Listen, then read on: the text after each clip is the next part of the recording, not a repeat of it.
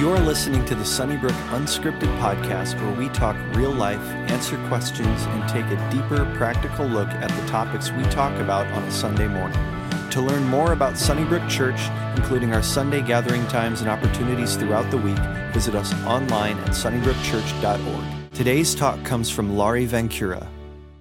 Well, welcome back to the Sunnybrook Unscripted Podcast. I am Lydia Miller here again with Laurie Van Cura. We are in a little series right now where we are inviting other staff members of Sunnybrook to come in and speak to their areas of expertise. So Laurie is here. She heads up our spiritual formation.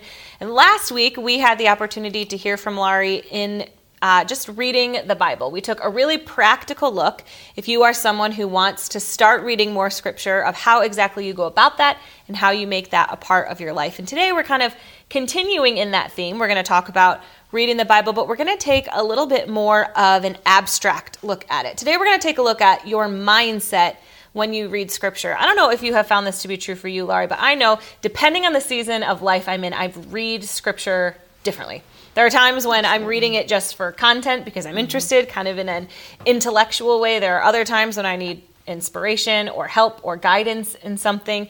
And so today I think you're going to talk a little bit about the different ways that we can kind of approach scripture and the wonder that we can have about what we're reading.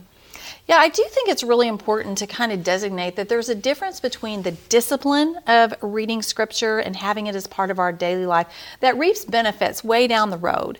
And that's certainly important. And that is kind of hard sometimes because discipline is not always pleasant. It's sometimes difficult.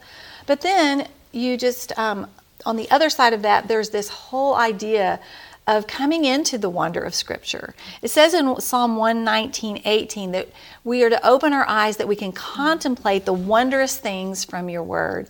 And I think when you can get to that point where you can do that, it just comes to life in such amazing ways. I think one of the first ways that we can do that as we approach Scripture is to do it inquisitively.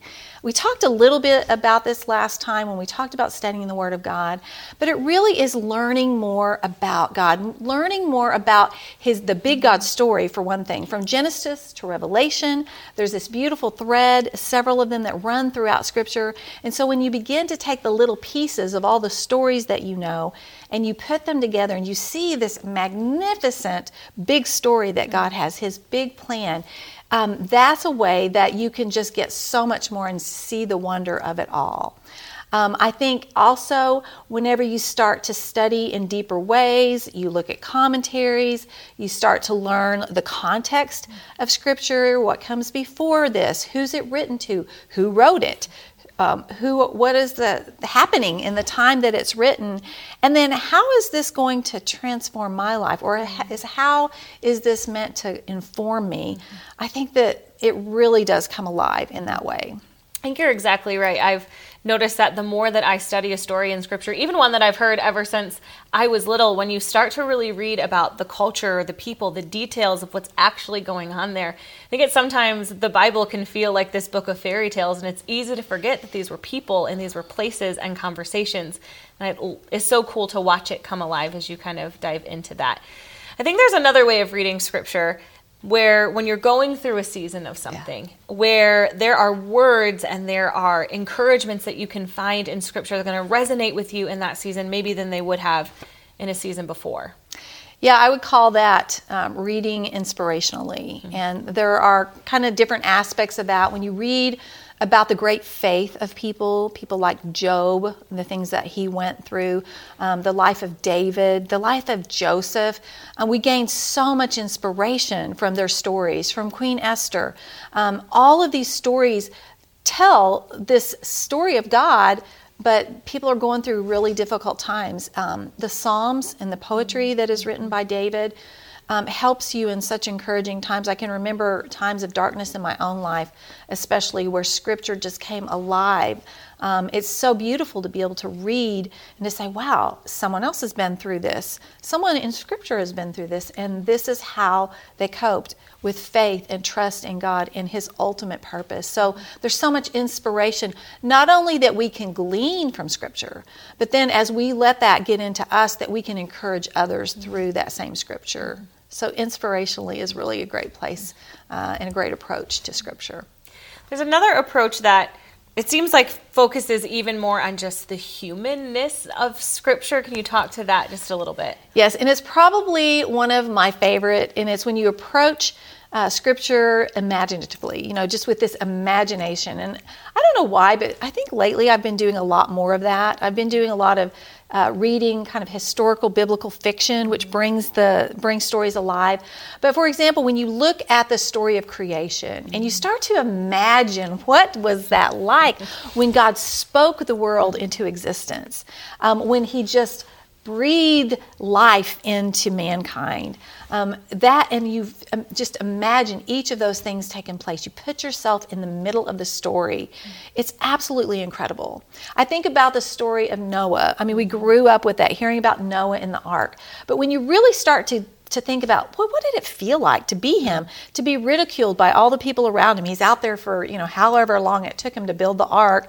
It starts to take shape. What did it feel like when all of those animals started to come? And we just really get into the deep dive of what that must have felt like.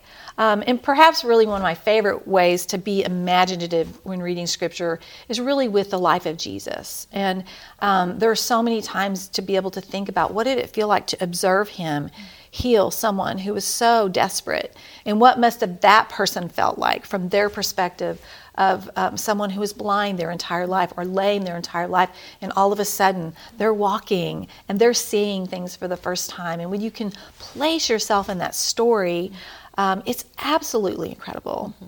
I'm going to have to do Pastor Jeff's thing and say, when you go to Israel, Israel gives you the ability to be able to go, wow, these are places that Jesus walked. And it really does. I always tell people it's the gift that keeps giving, because when you've been there, and most of the Scripture that's been written takes place in this very small area, you recognize, man, this really happened. These aren't just stories I'm reading. This is people's lives. It really can come alive and bring it alive in your own life.